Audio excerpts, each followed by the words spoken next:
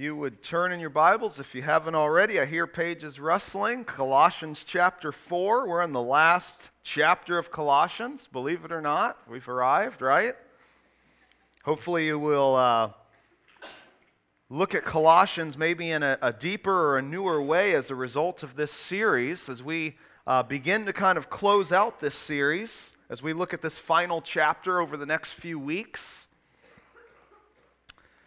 We're in Colossians chapter 4. If you don't have a Bible, I invite you to look on a pew Bible, Bible in the rack in front of your chair. We're on page 985.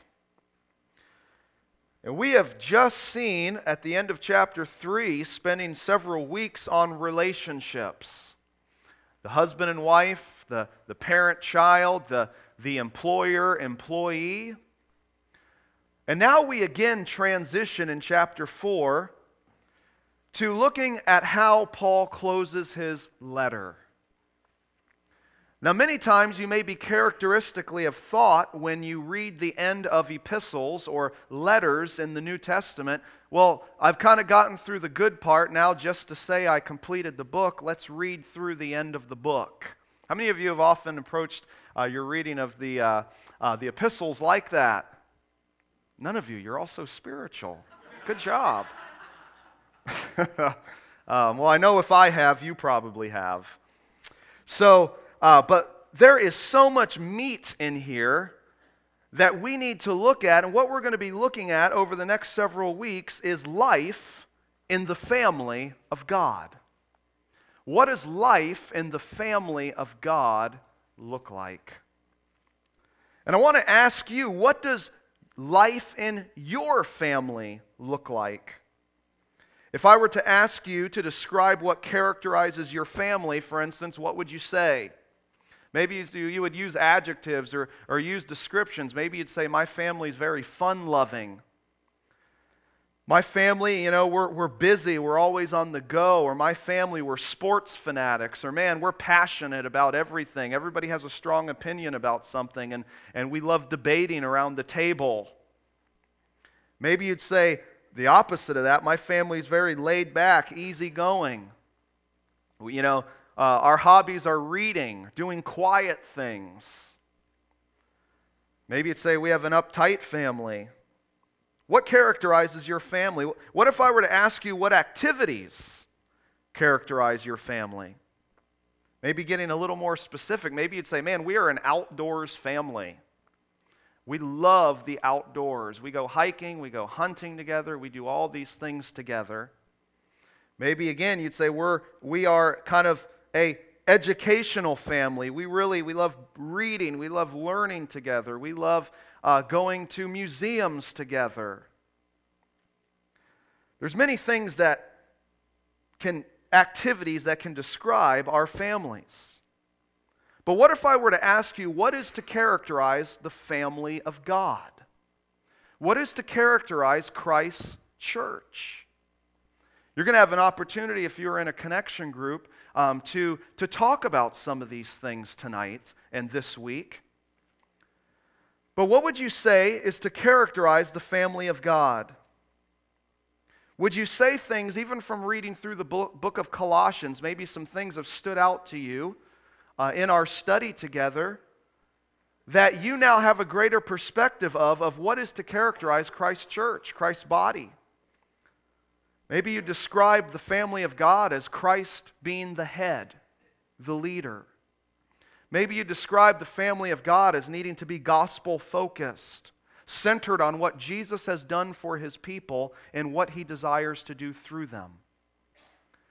Maybe you'd say, man, the family of God is to be characterized by a love for one another, or by an evangelism, by discipleship, by prayer, on and on the list could go.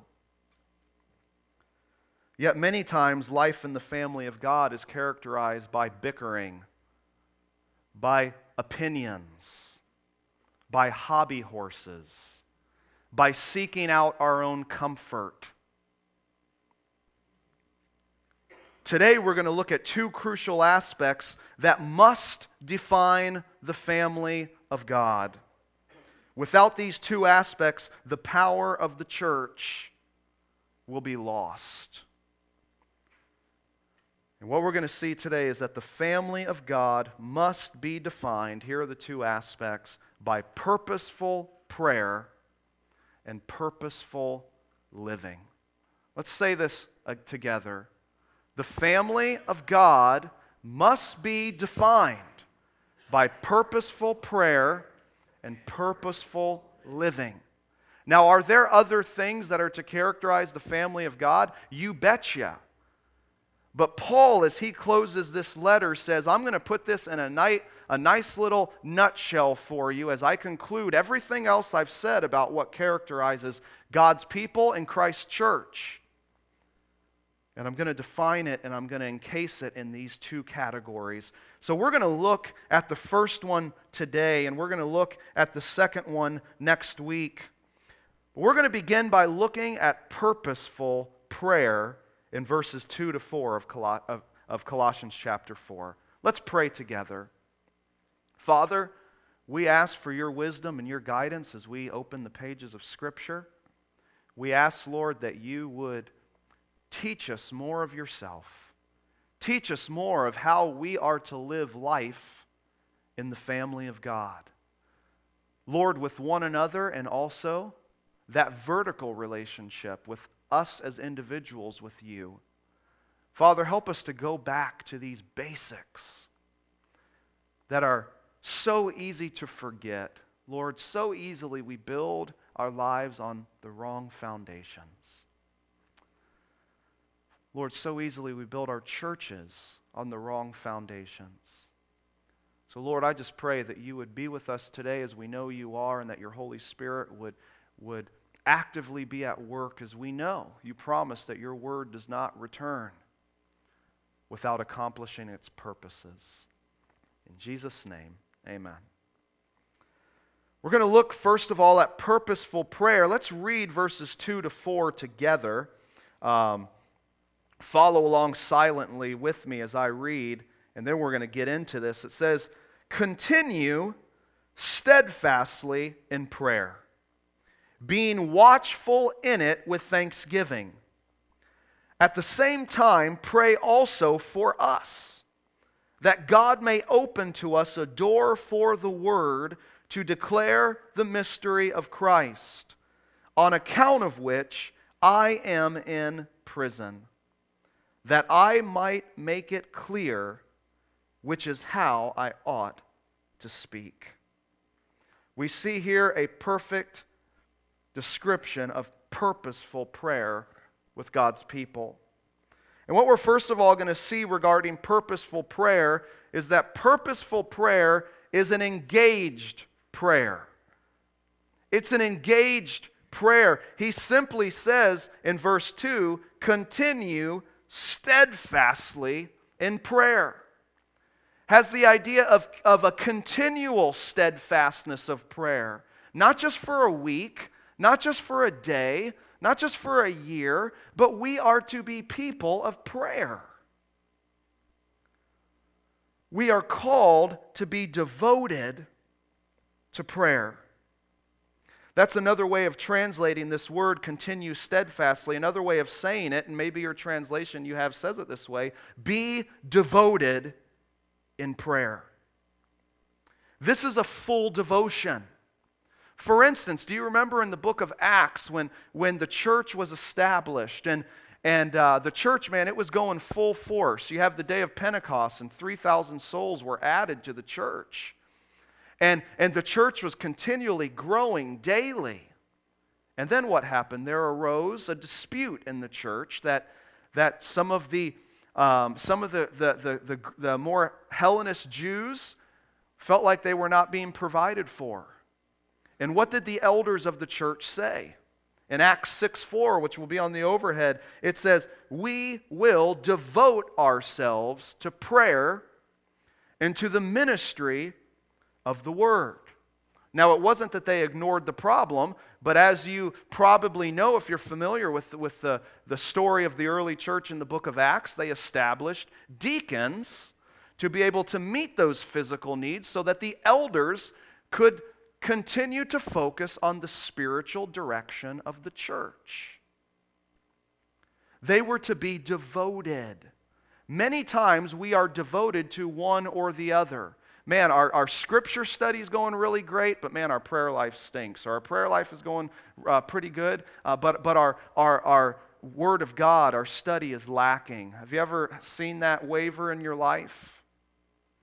Many times we also think, okay, well that's great because that's talking about elders. That's talking about the spiritual leaders of the church.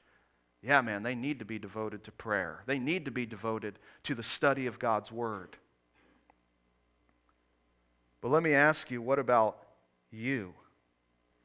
You see, it's not just the pastor's job, it's not just the elders' jobs to be devoted to prayer. In fact, we see the kind of devotion to prayer that Paul speaks of when we open up the very book of Colossians. Look at Colossians chapter 1, verses 3 and 4. It says, we always thank God the Father of our Lord Jesus Christ when we, what? When we what? Pray for you. Since we heard of your faith in Christ Jesus and of the love you have for all the saints. In verse 9, and so from the day we heard about how the gospel was at work among them and through them, it says, we have not ceased to what? Pray for you, asking that you may be filled with the knowledge of His will in all spiritual wisdom and understanding, so as to walk in a manner worthy of the Lord, fully pleasing Him, bearing fruit in every good work and increasing in the knowledge of God. Can I ask you, we're going to talk about this in a little bit, can I ask you, does that describe your prayer life? I mean, you're praying for one another, you're praying for this church, you're praying for God's people worldwide, that they would have a greater understanding of the knowledge of what God has done through Jesus and how He desires to spread that gospel to the ends of the earth, to the neighbors, to the co-workers, and that God would fill our hearts with that understanding so that we would walk fully pleasing Him. Does that describe your prayer life? Or is your prayer life filled with, please help this medical need, and please help this, and please help me at my job here? Not that those things are wrong, but if that's the extent of our prayer life, man, we're greatly missing the biblical ideal. We're called to be devoted to prayer. But we also see that we are not only called to be devoted to prayer, we are to be devoted. How are we to be devoted? We're to be devoted to prayer by being watchful. That's what the text says. Continue steadfastly in prayer, or be devoted in prayer. How? This is the first way. By being watchful in it. You may say, what in the world does that mean? How am I watchful in prayer? Do I just, think about it, or watch somebody pray and maybe it'll rub off on me? Now, this word that's used is used very specifically. You see, we are to be watchful in light of the crucial hour that we are living in. Do you remember when Jesus took His disciples and He was about to be betrayed? And He was going to the Garden of Gethsemane.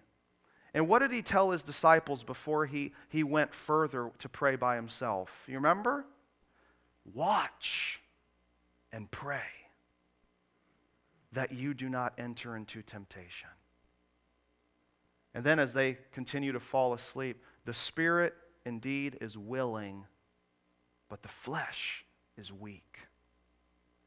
You see, this word watchful is a word that is specifically used in the New Testament of the crucial hour that we need to be awake and aware. In other words, we are to be in prayer in light of the last days that we are living in. In fact, again, jumping back to Colossians chapter 1, we see the reality of the last days in verses 26 and 27. It says, the mystery that has been hidden for ages and generations has now been revealed to His saints. To them God chose to make known how great among the Gentiles are the riches of the glory of this mystery, which is Christ in you, the hope of glory. The promised Holy Spirit has come, promised from the Old Testament. The last days are upon us. Skipping over to chapter 2, verses 2 and 3. It says, Paul desires that the Christians' hearts be encouraged, being knit together in love, to reach all the riches of full assurance of understanding and the knowledge of God's mystery. There's that term again. What's God's mystery? It is Christ, in whom are hidden all the treasures of wisdom and knowledge. You see, it is Christ that was both prophesied and promised in the Old Testament that has come and been revealed in the New Testament. And guess what? Ever since Christ's ascension to the time that He returns is the last days. You see, that is why Paul, back in the first century, could say we are living in the last days. And we, 2,000 years later, can say likewise, we are living in the last days because we are awaiting the return of our Messiah.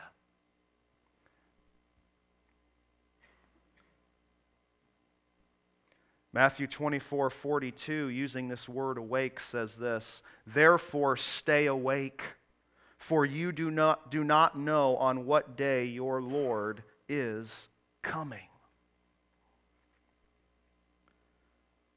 Our prayers, therefore, are to be geared, as people who are living in the last days, are to be geared, not ultimately about, my goodness, like Matt said, who's going to be the president come Tuesday night and Wednesday morning, because, man, everything's going to ride or fall on that person. No, our prayers are we live in a greater kingdom. We have a greater citizenship. And no matter what happens, our prayers is that the gospel would go forward and that Christ's church would prevail in spreading the gospel, because we know the gates of hell will not prevail against His church. Amen? Are our prayers purposeful that God's work would be done, both in us and through His universal church? You see, we're devoted in our watchfulness in light of the crucial hour, but we're also devoted in our watchfulness in light of the overarching purposes of God. God is at work in this world.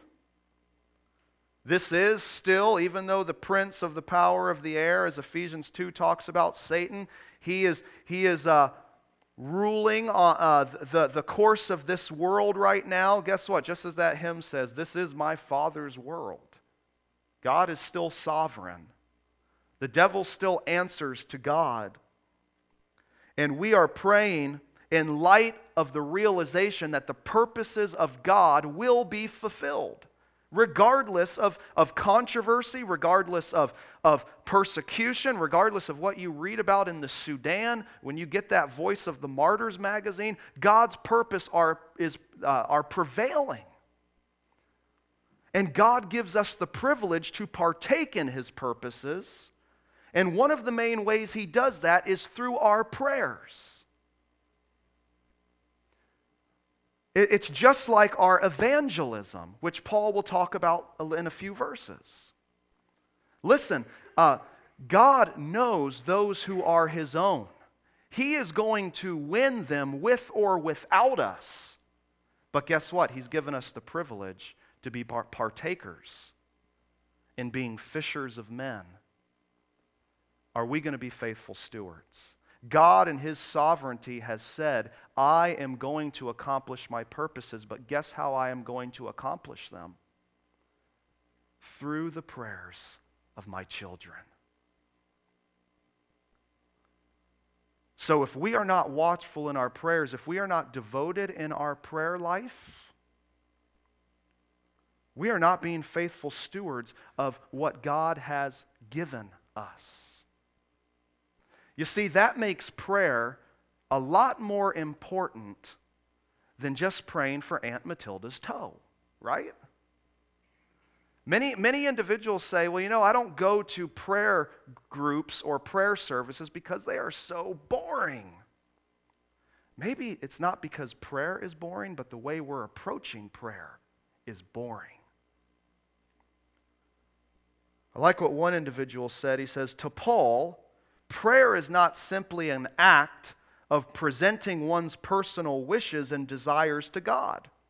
Rather, it is a way for believers to participate in the unfolding of God's redemptive plan in history.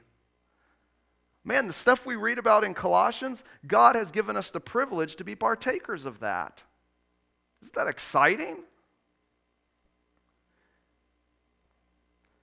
We are devoted to prayer in our watchfulness in light of the crucial hour, in light of God, of the overarching purposes that God is completing in this world, and in light of the gracious working of God,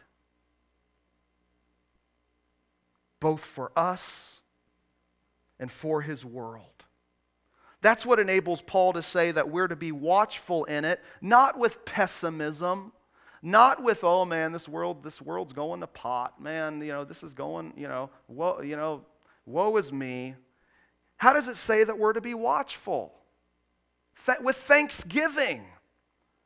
That's the very thing that Paul said in his letter at the opening. He says, we pray and we are so thankful to what God is doing in your midst.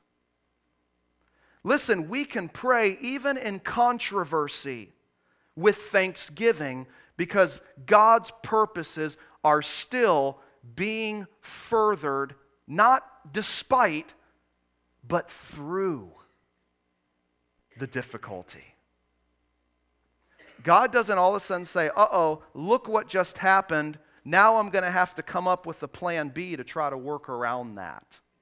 No, God says, my plans will not be thwarted.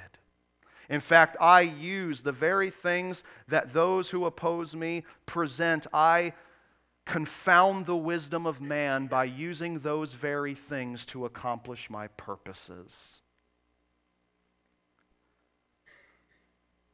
That causes us to be thankful. Do I need to remind you, and maybe you didn't know this, that when Paul wrote this letter to the Colossians, do you know where he was? He was in prison. He was in jail. And as he has those chains and as he's in prison, his thankfulness arises not out of his circumstances, but out of the God in which he serves. This is not simply a personal thanksgiving for what we see going on in our lives. It is a thanksgiving for knowing the God that we serve. So I hope you see this morning from verse 2 that we are to be people that are engaged in purposeful prayer. But we also see as we read further in verse 3, it says, at the same time, pray also for us, that God may open to us a door for the word to declare the mystery of Christ, on account of which I am in prison.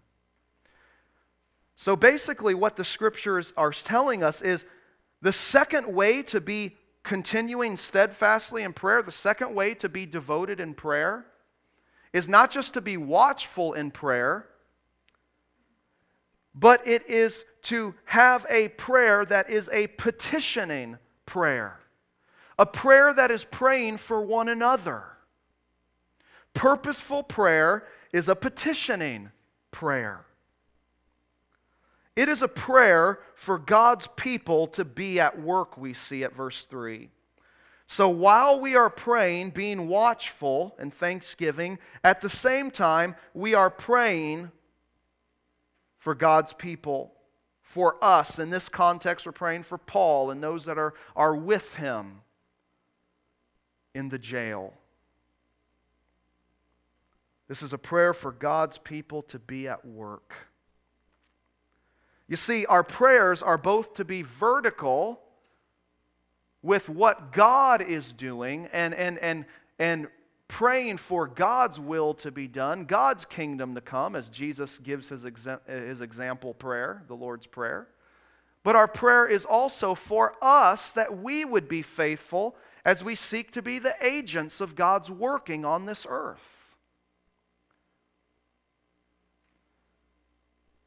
Our prayers are vertical, but then also horizontal. So what does verse 3 tell us that prayer is not? Again, verse 3 shows us that prayer is not just temporally focused. It's not just focused on the immediate. Again, if it was focused on the immediate, Paul would probably be saying, pray that I get out of jail. Prayer is not just a prayer for health. Health is very important, and we need to be praying for one another's health. But Paul could easily have said, pray for me that I maintain my health while I'm in this situation that is not a desirable situation. And it's not just for individual needs or perceived needs. I like again what an individual said. He says, in prayer, one is able to move away from beyond one's self-centeredness in the discernment of the urgency, and I'm going to teach you a word here, of the eschatological moment.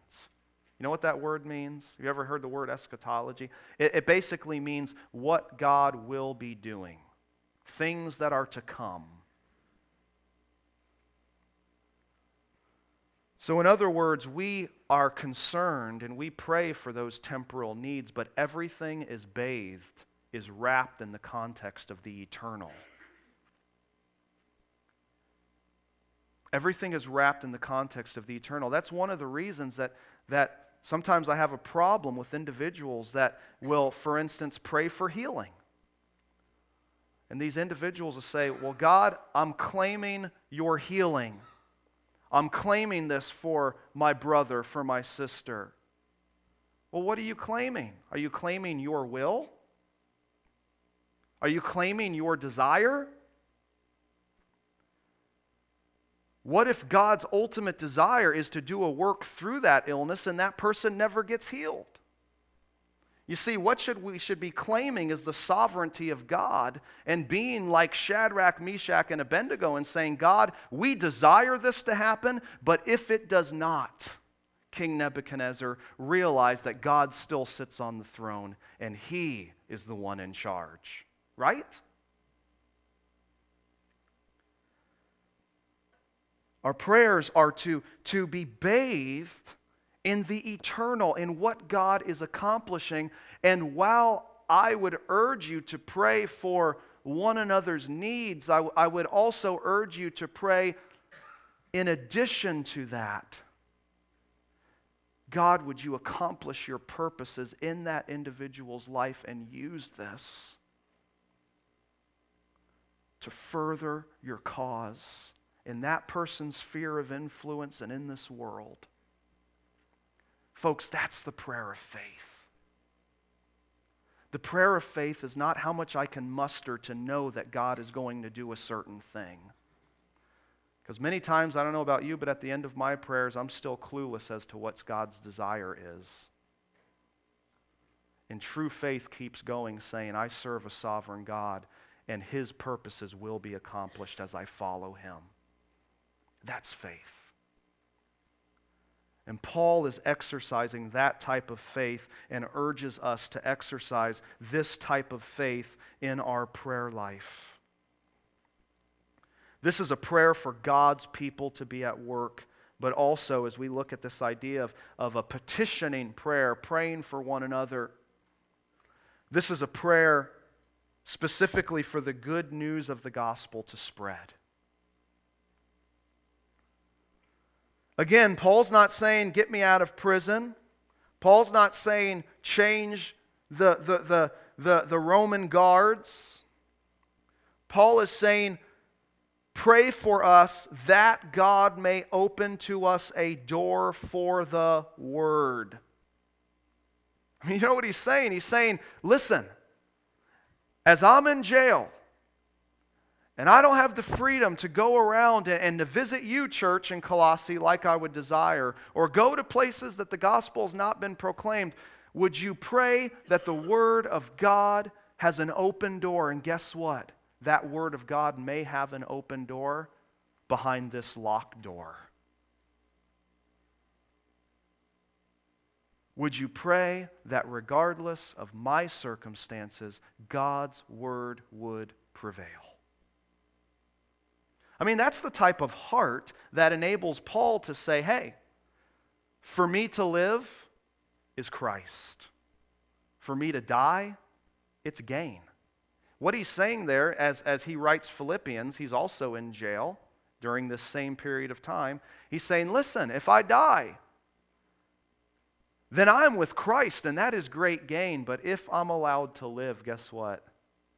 I'm living for Christ. So whether I die or whether I live, it is about Christ, and it's a good thing. You see, prayer is not God's. We don't go to prayer somehow to try to change God's will, to conform it to our will. We go to prayer to try to say, God, would you change my heart to desire your will? That's prayer. That's prayer. You know, you may be praying, we just got done looking at relationships, and you may be praying, God, would you work in my marriage? God, would you work? You know what? Maybe God is first wanting to work in your heart as an individual believer before He can work in your marriage. You know, maybe God, you're praying for your children and there's controversy going on. Maybe God wants to work in your heart as an individual believer. Not even a parent, not in the context of your child, but He wants to work in your heart before He ever deals with your child's heart.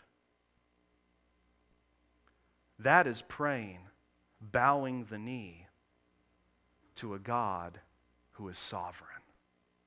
We serve a God who is far, far too small. Paul here prays for an open door for the gospel. And why could Paul pray for an open door for the gospel? Because he has seen the gospel at work already. Again, you jump back to Colossians chapter 1, he says, pray for an open gospel in our passage for the word. We'll look at what he's already seen happen. Verse 5 in chapter 1, because of the hope that's laid up for you in heaven, of this you have heard before in the what? The Word. The same word is used for word. He's already seen the Word at work. The truth of the gospel's already been at work, and as verse 6 said, it's already been bearing fruit. It's already been increasing. So Paul says, of course, the ultimate goal, our prayers need to be geared that word still continues to grow and to bear fruit. There's a confidence there that this has already happened, so therefore we can pray for its continuance. You know why a lot of times our prayers are weak? Because there's no really walk with God that is of any substance in your life. So praying to God is equated with sometimes praying to just some unknown person or maybe asking your friend for something. Because you have not seen the power of God at work in your life. And you can't see the power of God at work in your life unless you're aware of it and you are walking with Him. Again, if our God is small, our prayers will be small. So Paul prays for the good news to spread, that there would be an open door for the gospel. The encouraging thing about this is that Paul is praying for this in the midst of the oppression of Christianity. You see, Emperor Nero, was no friend to the Christians. They were weirdos back then. Christians back then, they would have been tolerated. See if this has a parallel to today. Christians in the first century would have been tolerated in the Roman Empire if they would simply have not said, Jesus is the only way to salvation. If they would have said, our religion is one among many, and therefore we will not denounce the Roman gods. We will not denounce the gods of those that Rome has conquered, because they were an inclusive religion. But where Christianity got themselves in trouble, where the saints rightly believed and rightly stood for the fact that we cannot worship other gods, nor can we accept them, because there is no other name given among men whereby men must be saved. Amen? Acts 4.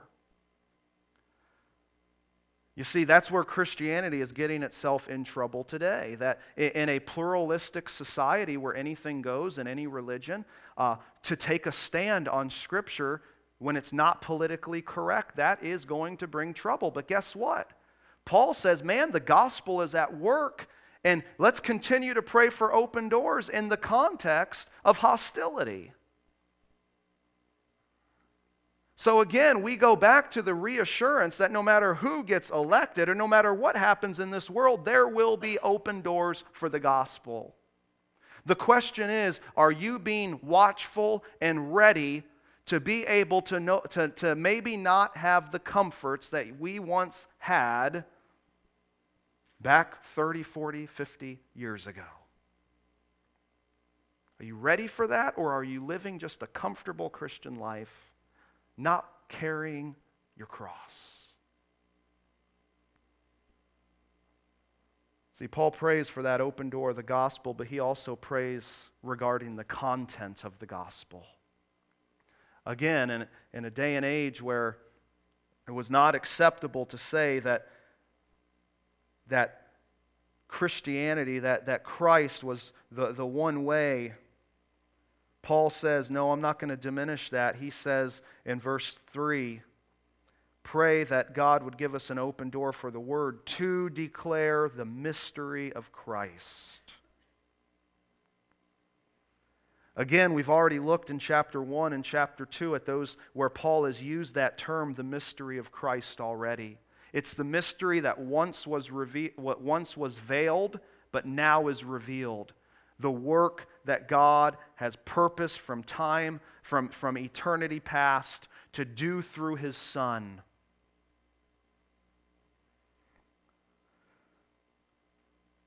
He prays for an open door to declare this mystery. And listen, it is on his lips because it is first in his heart. No soul winner magically, or no person wanting to share their faith magically does it out of the clear blue. I mean, it's something that is impressed upon the heart, a burden, a desire, the sense of need, of urgency, that then is receptive as God brings those opportunities to be proactive to share the mystery of Christ. Paul prays for an open door for the gospel. He prays that he would be able to declare the content of the gospel, and he also prays that he would be faithful with the gospel. It's interesting, as he closes out verse 3, he says that I would declare the mystery of Christ, on account of which I am in prison.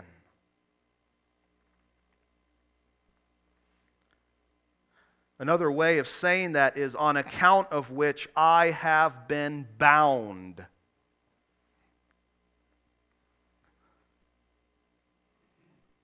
You see, he's not, again, not praying for release from prison. He's not praying, would I be able to explain myself enough that maybe the guards would continue to understand, okay, let's let him go.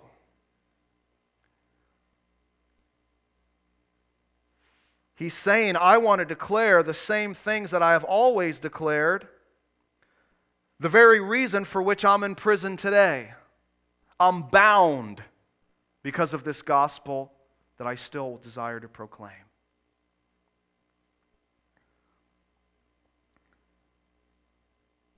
It's interesting, kind of the parallel idea of being bound. You see, we are just as bound to declare the message as we are bound to Christ, aren't we? We've looked all over Colossians at our union with Jesus. We are bound to Him. If we're truly bound to Christ, are we not bound to the very message that has given us life? To declare that? To be faithful stewards? And that's Paul's prayer, because we see in verse 4, thirdly, a prayer for the gospel to be clearly revealed. He says, I'm in prison on account of the gospel, but this is the prayer that I may make it clear, that I may make the message of the gospel clear, which is how I ought to speak. There's just three implications regarding this. Three implications regarding the gospel being clearly revealed. First of all, the clarity of the gospel is undergirded by prayer. Paul does not say that I may, he does not say, send me my books so that I can learn a further word in order to convince these Roman soldiers, maybe to witness to them. He does not say, help me to use a good illustration that maybe these prison guards would truly grasp. That would kind of translate to their culture. He doesn't say, make me more appealing. He doesn't say, hey, make me look more cool so that those guys would really listen to me. He doesn't say, hey, let's make the music more lively so that the gospel can be declared. He doesn't say those things. He doesn't say, let's put on kind of a light show so that the gospel can spread. He says, pray for me that I would make the gospel clear to them. You see, the clarity of the gospel is undergirded by prayer. So how does Covington Baptist Church have the greatest outreach program? By having the greatest prayer ministry. How does Covington Baptist Church have the most impactful worship services in both the hearts of believers and maybe those who are non-believers in our midst, that they would hear the gospel? Through having a vibrant prayer ministry. Listen, most churches, including Covington Baptist Church, are weakest in prayer. It's just fact. But the very clarity of the gospel has to be undergirded by this very thing that we ignore, prayer.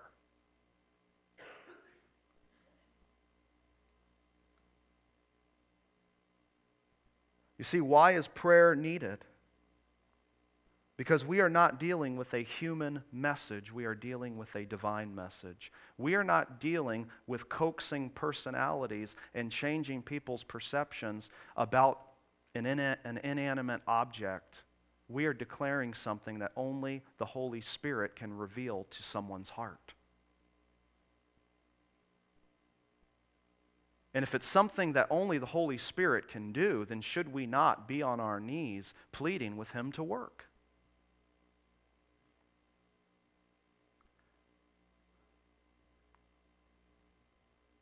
I mean, even our 9:20 prayer services, I know that that's early, but that room should be packed just by application. We should see prayer clusters here, maybe after morning services of praying together for one another and for the situations we're in, and that we would be able to clearly reveal the gospel as God gives opportunity to us in those situations that we're in. What did Jesus say when he overturned the tables in the temple? He said, "My house shall be called a house of" what? Prayer. The thing that we're the least good at. The clarity of the gospel is undergirded by prayer. Number 2, our faithfulness in proclaiming the word or the gospel is empowered through prayer. Paul says, not only pray for me that I would make the gospel clear, but pray for me because this is how I ought to speak.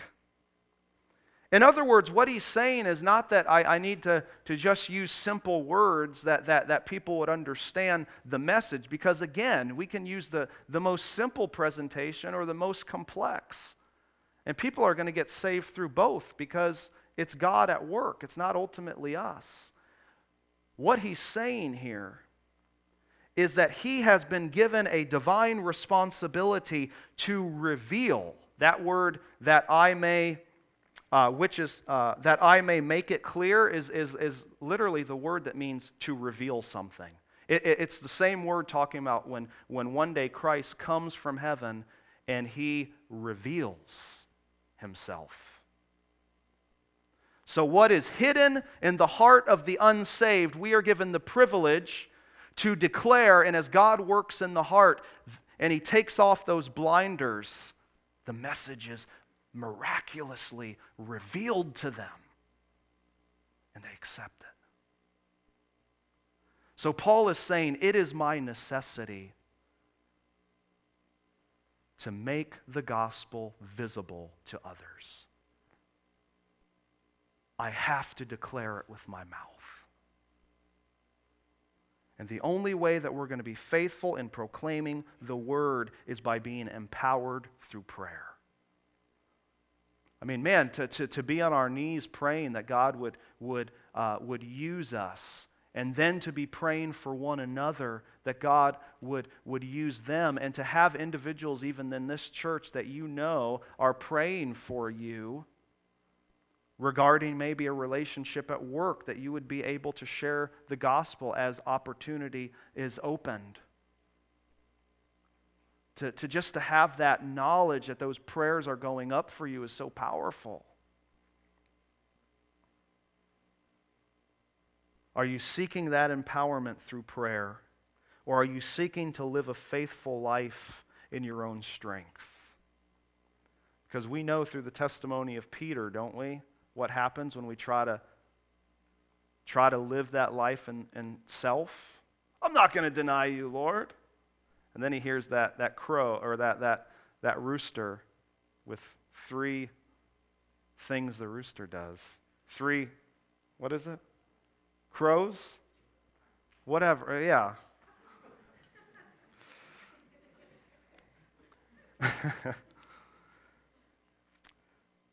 How many times do we have missed opportunities in sharing the gospel, and the reason is not because we're not ready, the reason is because we're relying upon our own strength. We're not living wakefully. We're not seeking to live faithfully. That leads us to the third implication of verse 4. No believer is exempt from the necessity of prayer and proclamation. You're not exempt. I'm not exempt.